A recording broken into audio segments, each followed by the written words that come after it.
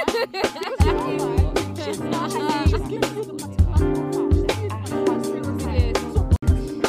have experienced racism. However, you could say, "Oh, are you sure?" But then again, I think People won't know who you are unless you know yourself.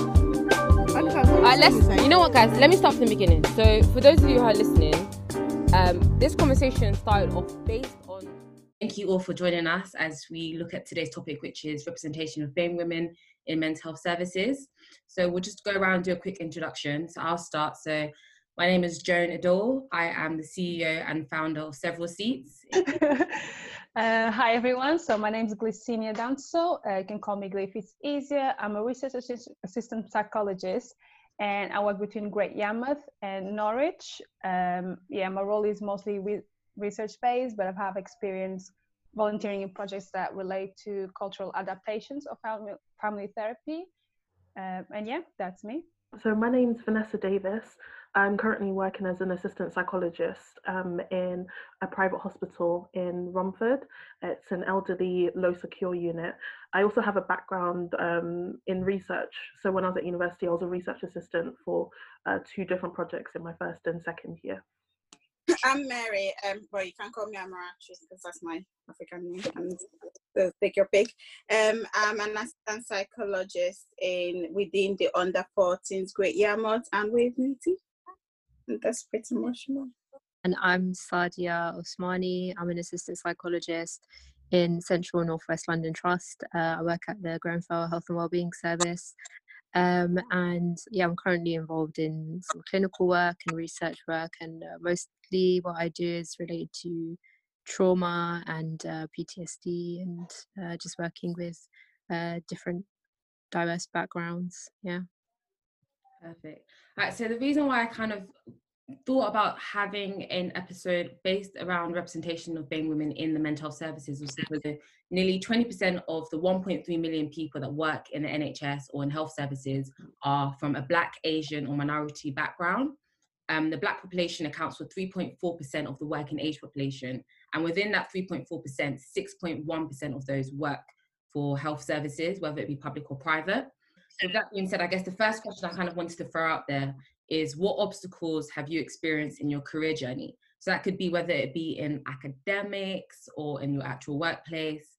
What barriers or obstacles have you faced? Yeah, so I think one of the biggest obstacles that I've kind of faced wherever I've worked in mental health has obviously been the lack of representation, as you've said, but also race being kind of like an elephant in the room. People kind of being too afraid to talk about the dynamics of kind of institutional racism and systemic inequalities, and how it plays out in each and every service that we're in.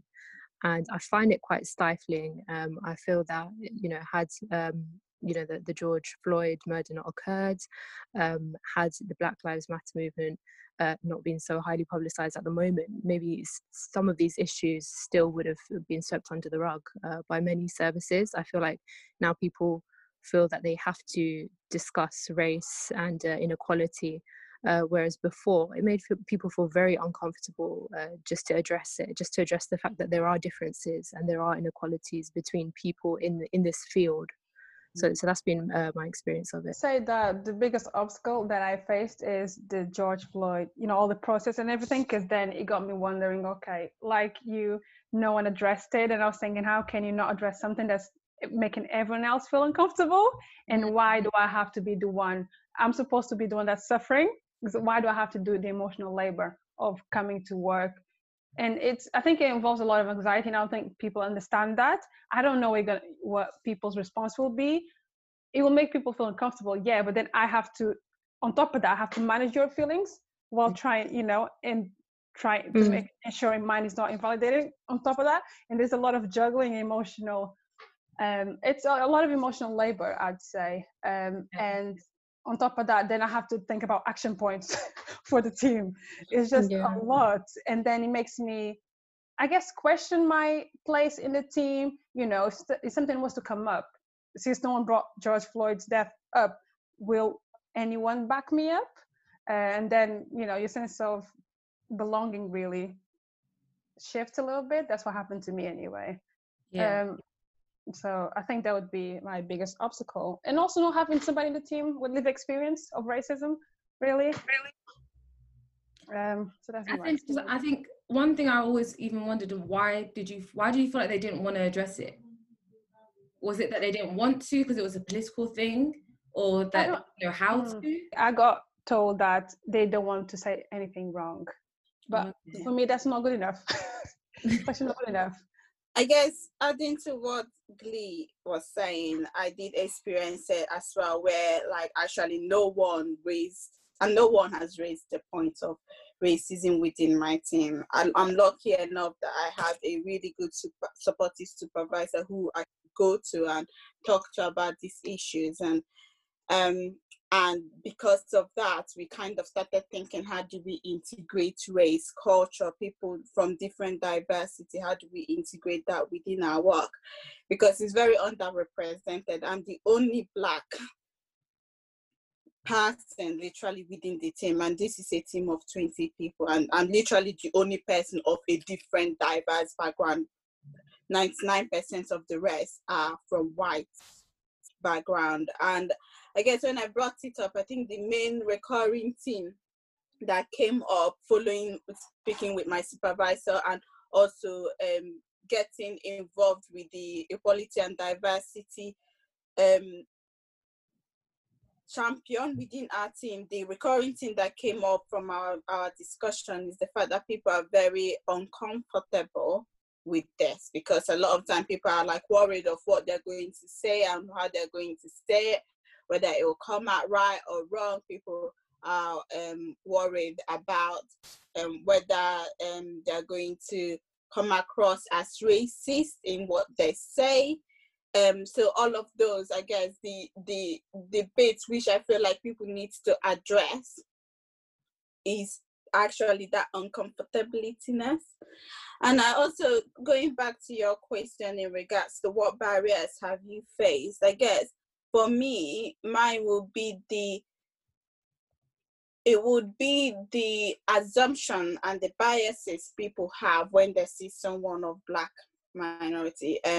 I've lived in majority white dominant community and area, and you do experience your own part of racism. But going to school, I think I had one significant event that really happened to me that really shook me, and this was when I was doing my master's, and in my dissertation report, my supervisor made an assumption that English isn't my first language.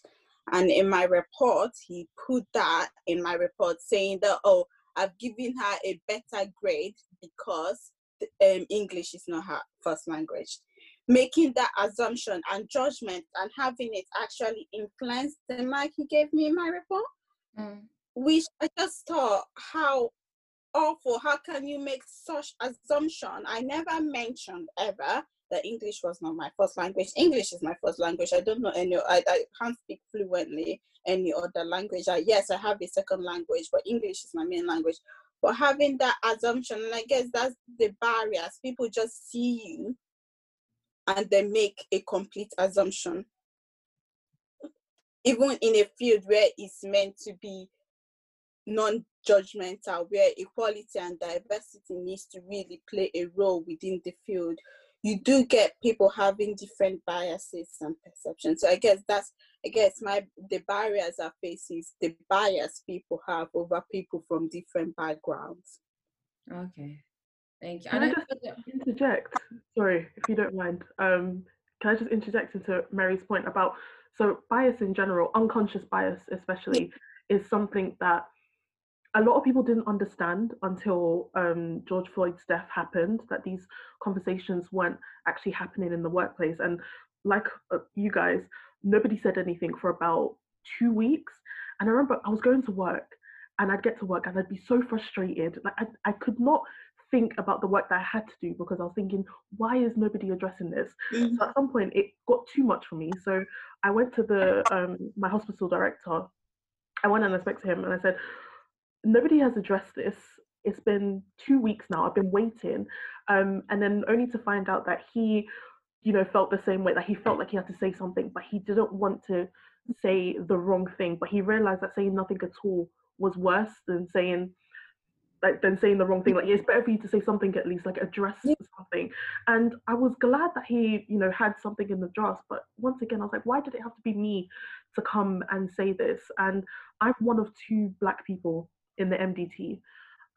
Before, I used to work on the ward as a healthcare assistant, and there I was surrounded by Black people. But as soon as I moved, I became the minority, and I felt it even more after George Floyd's death. Like, I felt so excluded from the narrative, from everything, and hearing people weren't really talking about it, but I hear like little snippets of things.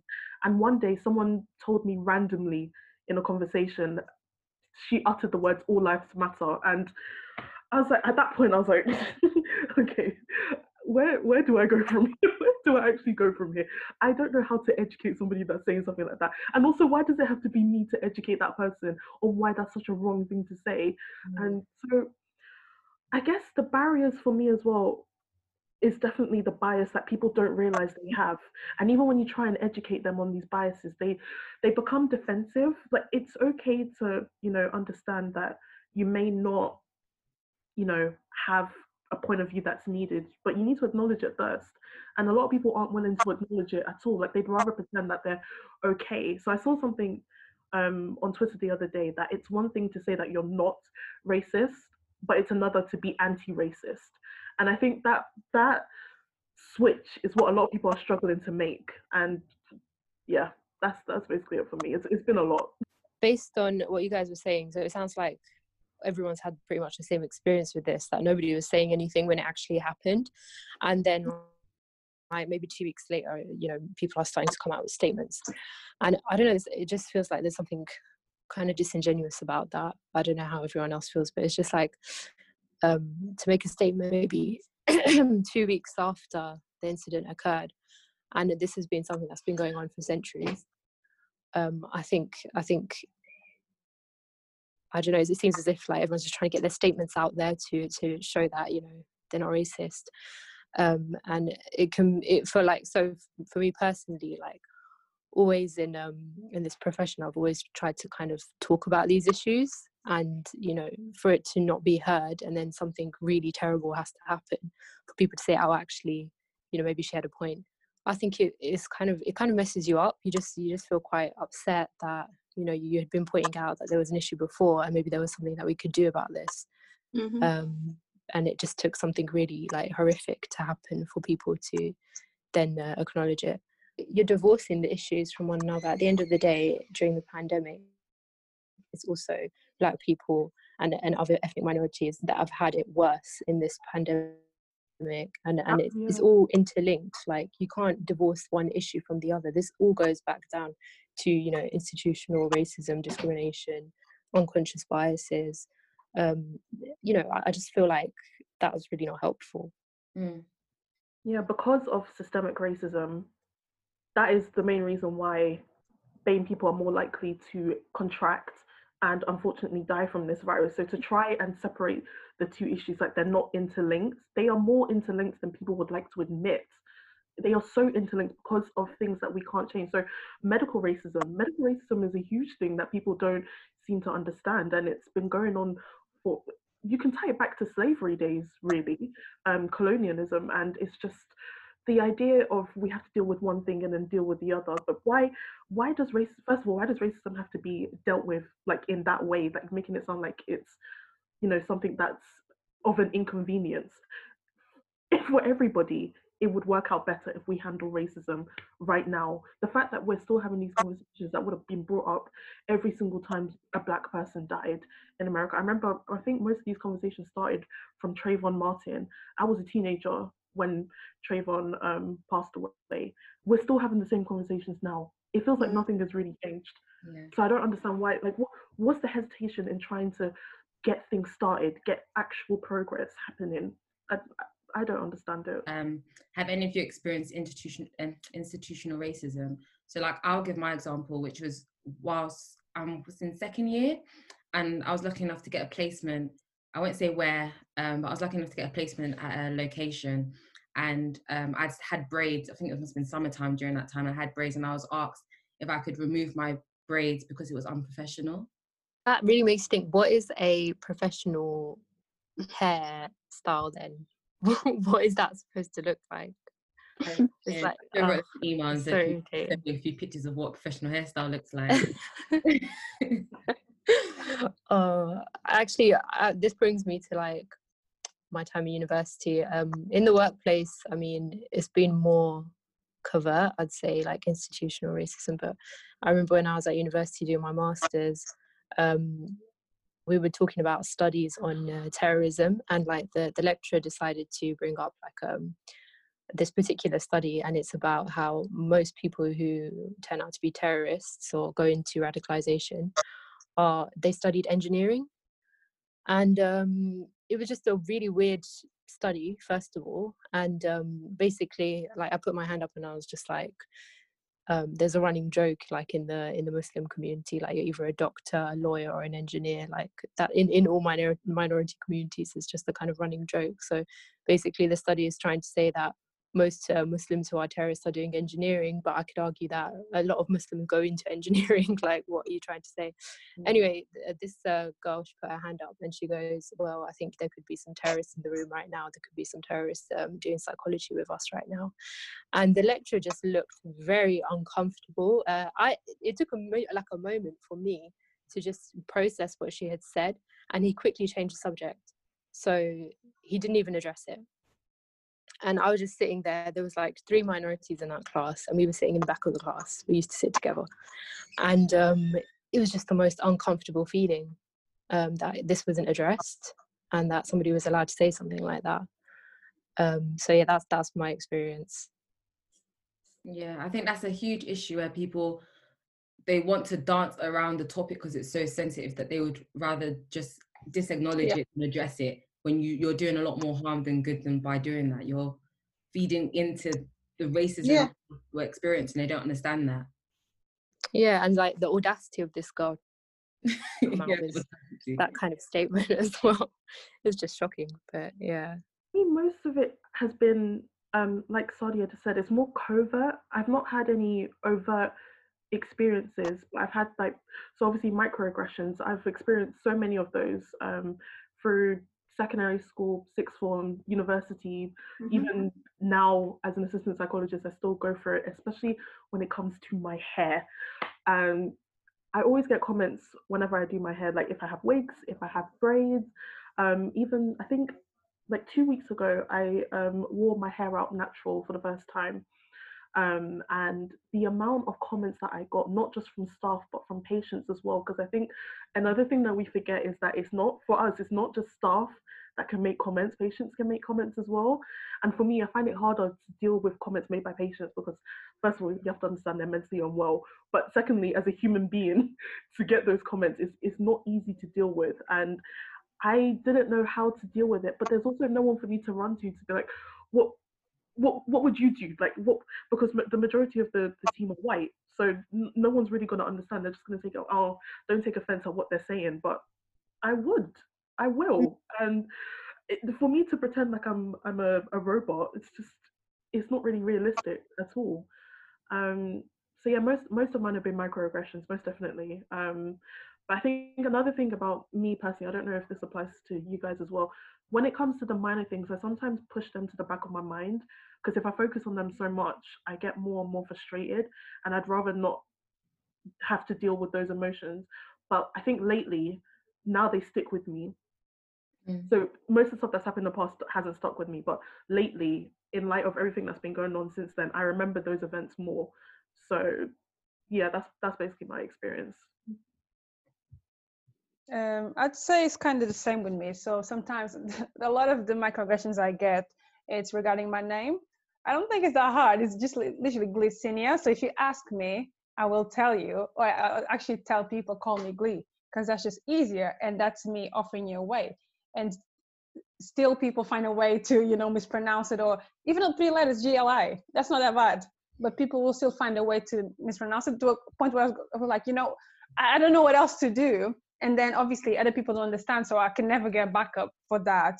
And then regarding hair, Vanessa, totally, I can sympathize with you. I mean, 2 days ago, I run a social group, and I mean, I always wear my natural hair anyway. but I have an afro, and they had never seen me in an afro. So it's the service user acted like he didn't, or maybe didn't actually recognize me. And then he was trying to point out, oh, that lady there, I like your hair, which is, actually a positive comment, which is great. But then I noticed he was afraid of saying the word black as if it was going to offend me.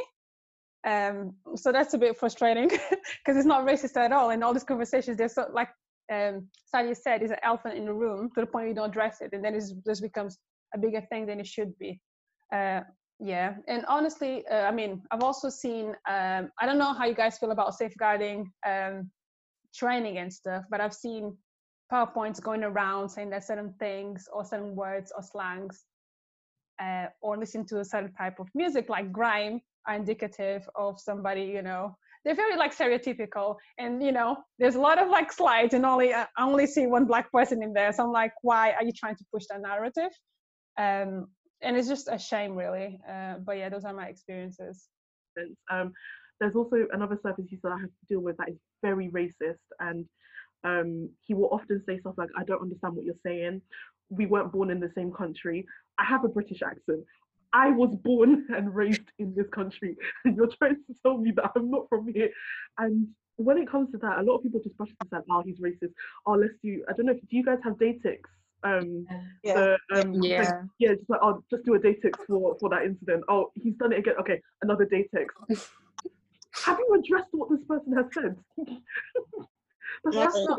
Yeah, sorry, I was just going to say that's not good enough though. And something I realize is that when in a clinical setting, they have to do a Datix, but they only ask you as a black staff, like, for the sake of the Datix, but not to check on your psychological well-being. And I feel like if it was physical assault, they would have to check on you, but they don't think about that. They don't think, oh, maybe certain things like that affect, because that's bullying, really.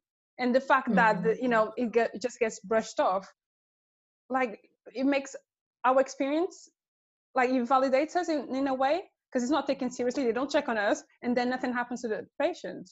So yeah, sorry, just a little rant, but it's just something I feel passionate about, because they don't check on us at all. I agree with you 100%. With what you guys are saying, I definitely understand that, and I definitely agree. But also, it's not just about patients who are mentally unwell. I've worked in community hospital for a long time, so patients with physical elements, that they are sound in mind, and you still get those comments. And I've had lots of instances where where a patient has said to me, oh, I can't understand what you're saying. And I'm like, well, I am speaking clear English here. Like, how do people go about actually identifying and correcting that person to say, actually, this is not right? Is it your role? And is a very difficult one, because you can understand from one aspect. Kind of a difficult one as well, because if you're working in retail, or if you're working like in TFL, for example, if somebody's shouting abuse at you, or if they're racist in any way, or like passive aggressive, you can refuse to serve them, and you can refuse to do whatever with them. But with the NHS, it's a bit unclear about how far we can go with saying, actually, that's racist, and I don't actually want to have to work with this person, this particular patient. Can we say that? And we don't know our rights when it comes to that. I think that's another issue. Maybe we're not really we haven't been given the kind of knowledge to know what we can do in those situations. That's so important, Sadia. I think what you said when you said we haven't been told our rights, that's the nail on the head. Because I think, like you said, Vanessa, for your experience, it was like, oh, you're right that you were told was to do a Datix. In fact, I'd like a document of what steps I can take and who I can call. Yeah. And I guess that's where if you have a really good management style, like good management within your team, they'll be able to, at least from the day, like the first day you start working there, basically say to you, okay, racism isn't accepted, even if you're receiving racism from patients or other services, that we don't accept that. And because I know I had that conversation with my supervisor. She told me from the start, she was like, if you feel at any point uncomfortable, because you will experience racism from some of the patients, especially given the fact that it's a very white dominated background, you will get that racist, some of those racism, and don't feel like you can sit with it and you can be okay with it. Just come and tell me. And if you don't feel comfortable actually working with that particular service user, be open and honest about it. Whereas I've worked in a different setting where it's completely the opposite. It's almost like, oh, don't take it personal, kind of brush it off the carpet, you know. And again, a good management would have to be the key. Without management, without representation in management, at least, how do you have these conversations with people when nobody has experienced it for themselves, and then you have to experience it yourself and tell them what's happened? So fortunately, I also have a good supervisor as well that's quite understanding. I remember when I first started working in the psychology department, I said, I'm worried about this particular patient because it's known that he's very racist, and I don't know if I'm going to be able to engage with him one-on-one if every single week I go there he's going to say something new. And she essentially said that if you get to the point of feeling so uncomfortable that you don't think any engagement will be therapeutic, then you can exit. You can tell them that you are not going to engage with them and you can leave. And I felt like I was being listened to by my supervisor. I felt like she was actually listening to me and to my concerns. But the hospital overall, whereas my supervisor is very understanding, I think the hospital overall has a lot of learning to do. And in order to do that learning, they have to listen to us and then implement it in their training, in their modules, so face-to-face training, module training, e-learning, all of it needs to be addressed. It really does need to be addressed. Otherwise, there's no way of us having the coping mechanisms to deal with it. There's no way of other people being able to support us, rather than pushing it aside or saying, "Oh, it's no big deal. This person did this to me the other day, but I don't hold it against them." Yeah. Okay. All right, so another one which might be a good thing to look at from a different perspective is, what are the perceived barriers to accessing services for members of the BAME community? So this is looking from service users accessing our services. I don't know for the rest of you, because it might be really helpful to get a better insight, because for myself, I don't see a lot of diversity in the people that access my service. But for it might be different in your services, and as to if there is more, if there's not, why is that the case? And what can we do to address that? My unit is actually a forensic unit. So obviously you can't access it unless you commit a crime. But so I guess my issue isn't like with representation of BAME people in the unit. It's actually over-representation, because there are statistics that suggest that BAME people are more likely to be institutionalized, especially if they've committed a crime and are mentally unwell. But the other problem is also a lack of understanding. So for me, in particular, for my unit, I feel like the Black service users are not understood at all. They're perceived to be more violent, more aggressive, more problematic. The words that they use for them compared to the other service users, it's not nice at all to hear it. And I feel horrible for them. Like all these assumptions have been placed on them before, even understanding that the person that they are. So I guess the issue for me is more so, why is there so much of a representation of them in forensic units? And is there a problem? Like, are they allowing them to break down into that crisis level? Because obviously before you get to a forensic unit, stuff would have had to have happened. Interventions would have had to be missed. And I think in terms of what you've just said about people not accessing your services in particular, Joan, I think that is where it leads to the breakdown of them coming into services like mine, where they've been pushed to the edge and then they've done something that they can't come back from, and then get sentenced to be, hospitalized in these units. It's like they've gone too far. And I see that for all the Black patients I work with, they've gone too far. They've had moments where interventions could have taken place and they didn't have to go that far, but it was too late, and now they've come somewhere that they can't go back from. So that's my experience. What's so interesting, just in like in contrast to what you're saying, because I also work, it's like for mine, you won't see me unless you've committed a crime. So it's also forensic, but Vanessa, that there is definitely an overrepresentation of Black men, especially in the criminal justice system. But there's yes. that underrepresentation of people who are speaking about it from the community. There, so I think some of the stuff that we offer in psychology, like some of the therapy, some of the approaches we offer, don't really cater to people who are not used to that kind of one-to-one, I'll just tell you all my problems. Like a lot of the time, the way that different groups deal with things is by talking to their families, staying within their communities, using religion. And a lot of the kind of the models that we're looking at and that we're using in therapy and psychology, they're Eurocentric, like that this is stuff that has been adapted for a particular culture that we're not a part of. I also think that a part of it is like also representation. How can I sit in a room with someone who is from a culture that I know will not understand me and who I cannot relate to? And I find that clinicians can sometimes be really sensitive when a patient asks for a therapist from their own culture. They see it as like, oh, that patient is actually being discriminatory, they're being racist. But I think it's a valid point, you know, to want to see someone from your background who's not going to judge you for some of the issues that you're coming with, because you feel that that might happen.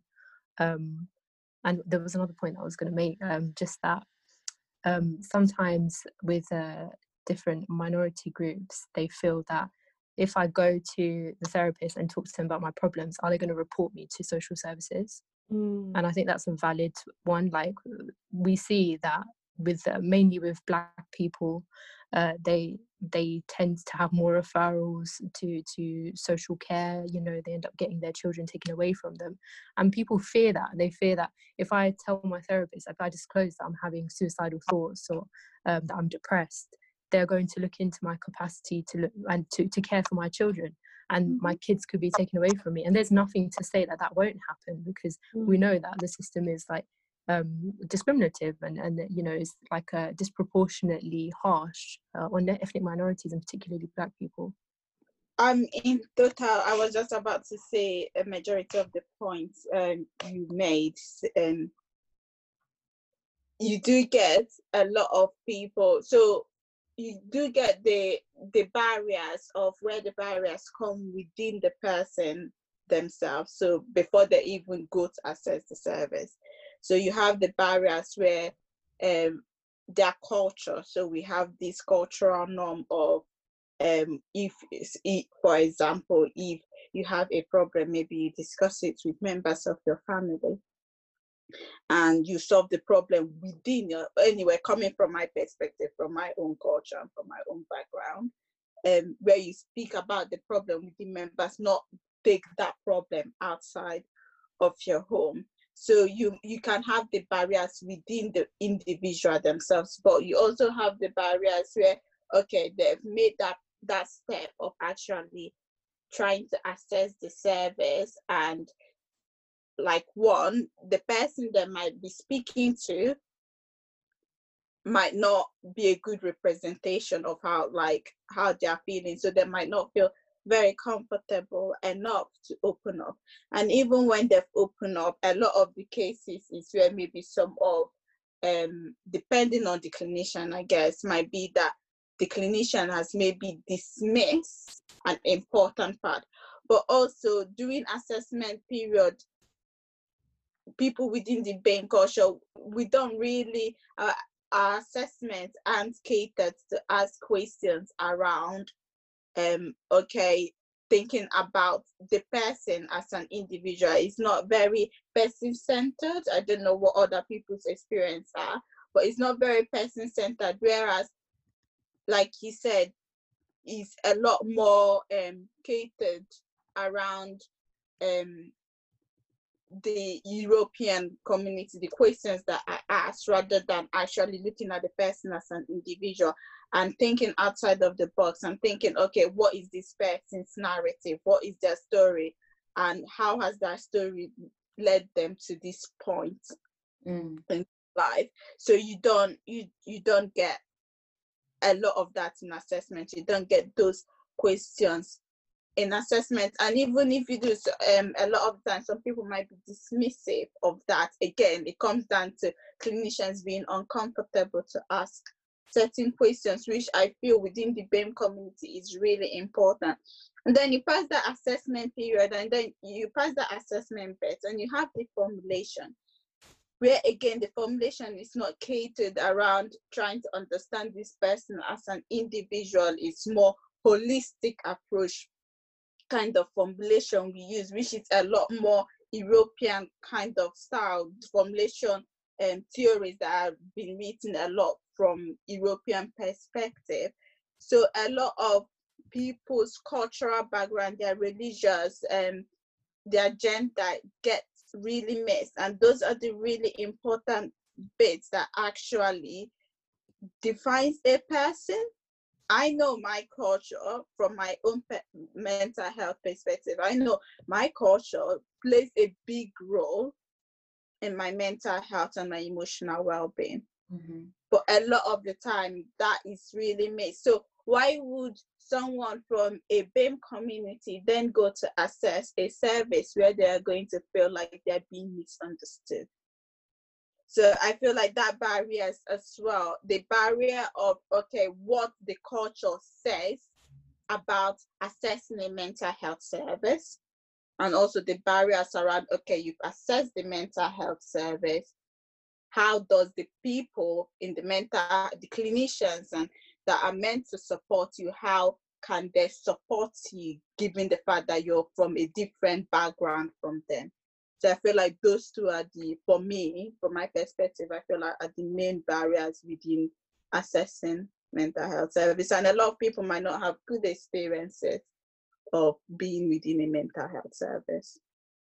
No, thank you for that, Mary. I think that links very well with what you're saying, Sadie, where sometimes it is actually better for someone who they can relate with. My problem is like, I don't think it's always helpful to match exactly the background or the religion or their ethnicity, but I feel like the services need to at least acknowledge that as minorities, or as like the children of people who have migrated to this country, we have a particular experience that we as different minority groups understand migrating to this country and being a small population and having experienced racism.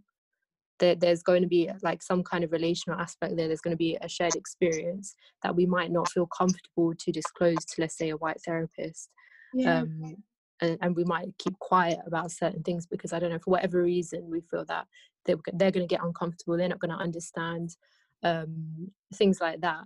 I feel like mental health services don't always acknowledge that fact. I've had personal experience with CBT.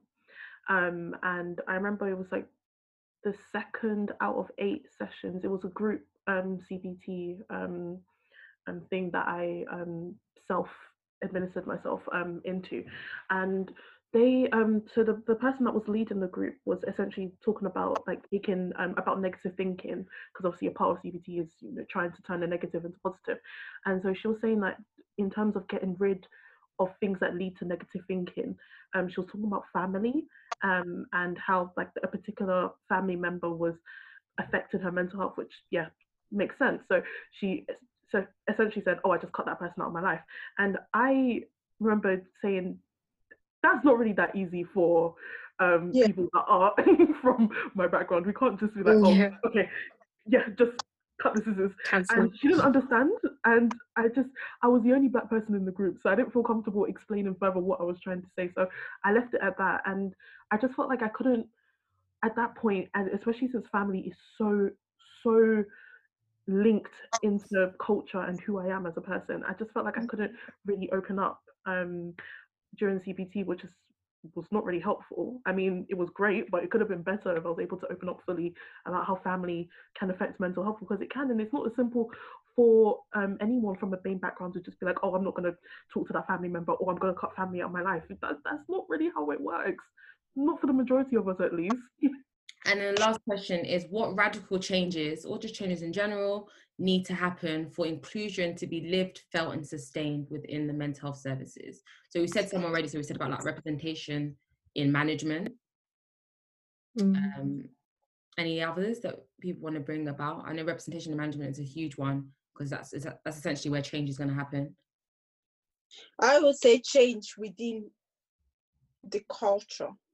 Oh, what do you mean?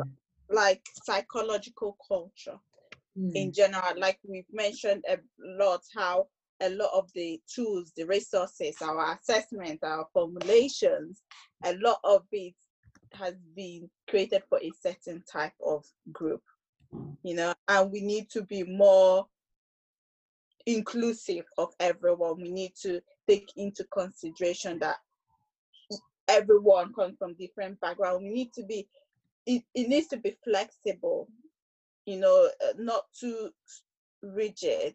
Some of the tools that we have, people need to remember that actually these tools might be used for people from different religions, different ethnicity background, different gender types, you know, and that we need to acknowledge that. So there needs to be a cultural shift within psychology. And I don't know how that would happen, but maybe, I guess, is having more representation of people from different backgrounds within the training course, you know, because if we have more people from different background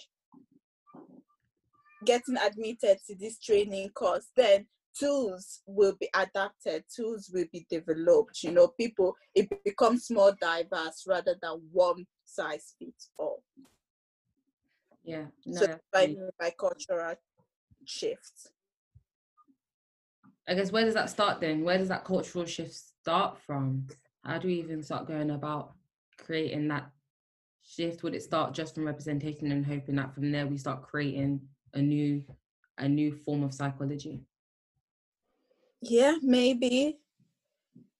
Honestly, I don't know, but probably yes. From the get-go of people who are applying for the doctorate, from even doing your degree, your undergraduate degree, from then on, we need more people from different ethnic minorities being given the position of assistant psychologist post, or that psychological post, you know, not just support workers, because like I can't remember who said it now, but as a support worker, you see a lot of Black minority within the role of a support worker.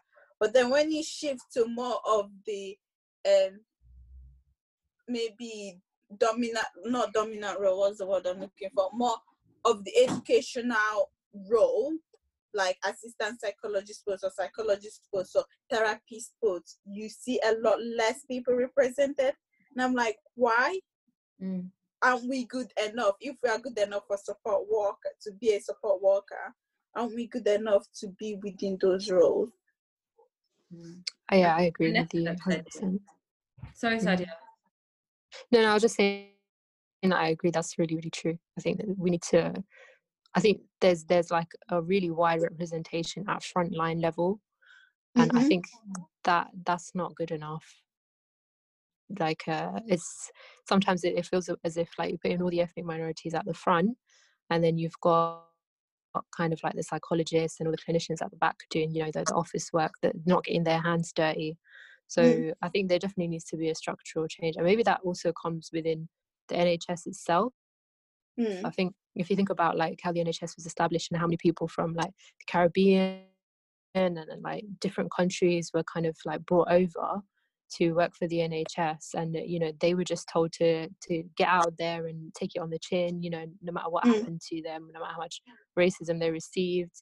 I feel like that still is going on, like based off of what you guys were saying, like you're not even sure where to kind of complain. You know, if a patient is racist, you don't know how far, you know, you can go with saying you don't want to work with this service user. Like it's there's so many unclear things, and it just makes me think that the culture of the NHS kind of needs to change in order to help us to kind of break some of these barriers.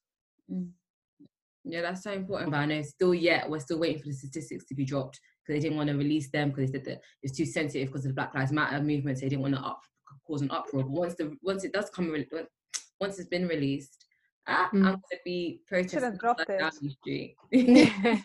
I was so ready. I'm very ready. I had the energy. Oh, Oh my god. I'm just And they need to let. Sorry.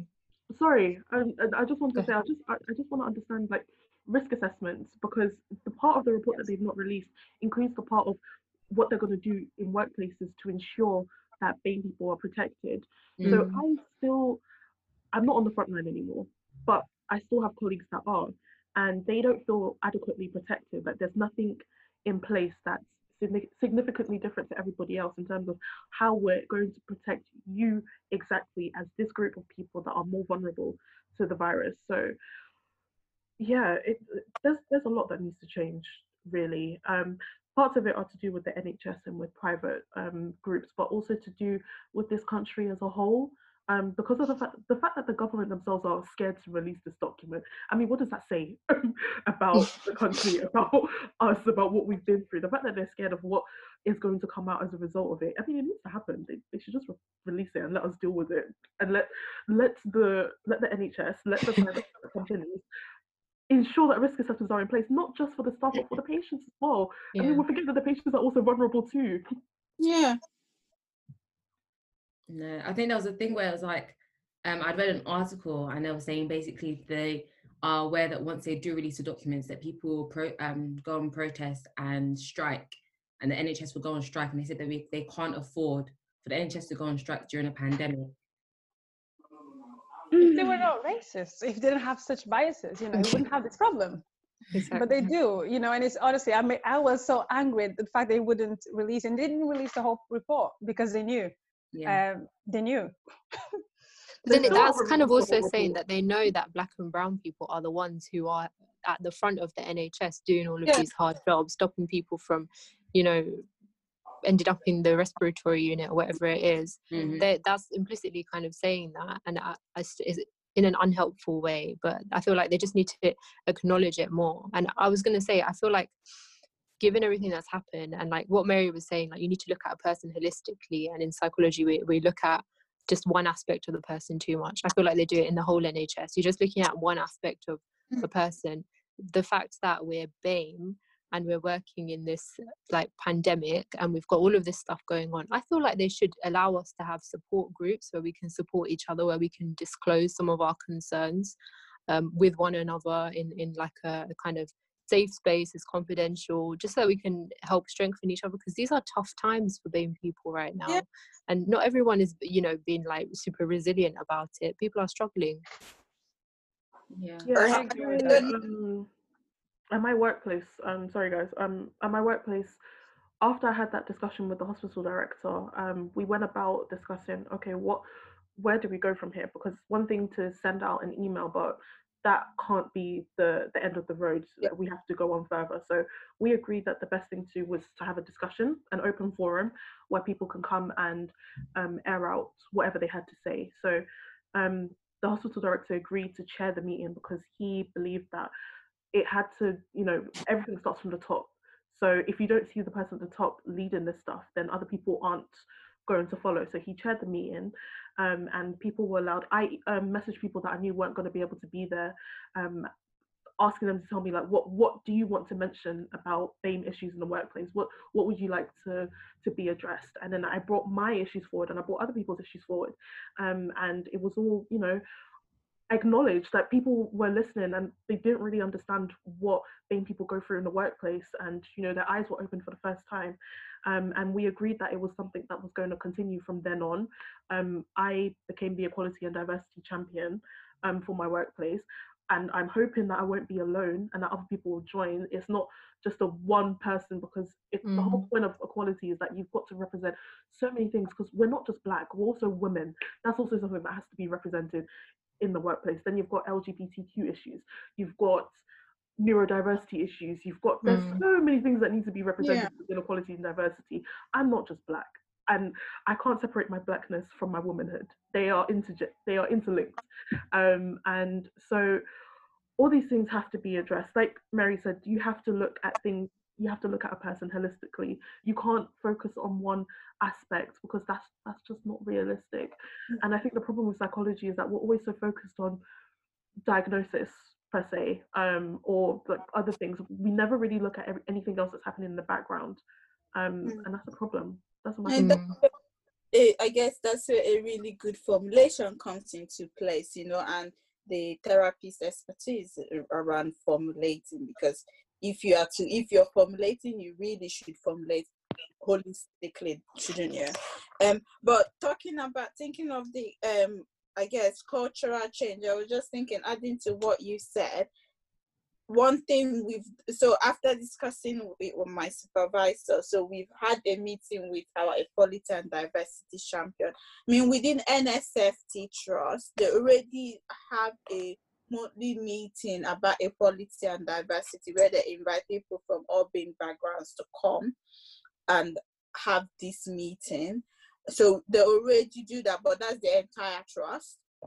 So, but within our team, we are now trying to change that culture, culture of uncomfortability, of not talking about the situation. So we are now trying to get people to reflect. So we've created a reflective space where we are inviting every member of our team to reflect on what has happened and just talk about it, because it needs to be talked about. And following that, we've kind of identified that actually there is lack of training within this area, and maybe we need support around having some training done on this particular area. And I feel like those little steps are the steps that we need to take, I guess, to make that cultural shift. But my question is, why does it have to be someone from the BAME community that has to raise this point up before that cultural shift has to happen?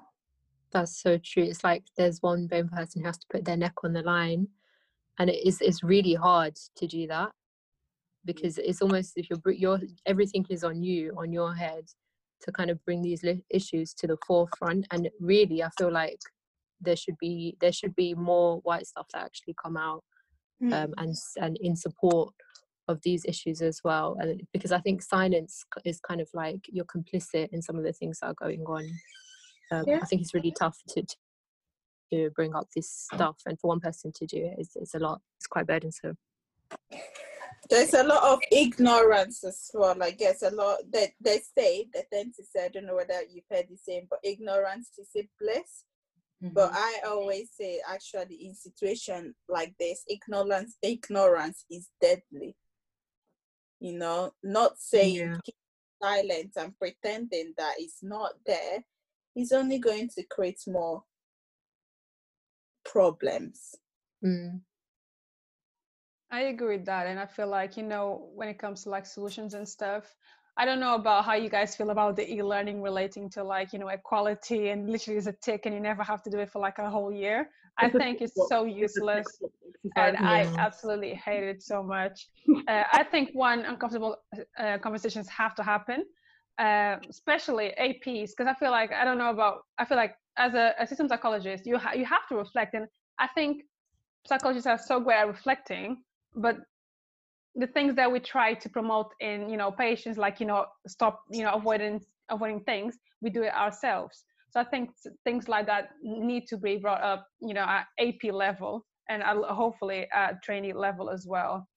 I think experimental behaviors that trigger certain emotions from you, or even just that feeling uncomfortable and having to talk about it, would be useful. Because I think a tick box one day, which 10 minutes, you don't even have to read this, like the e-learning for equality, really. You can literally skip and that's done. But I feel like emotion, it's long lasting, and I mean, I hope anyway that would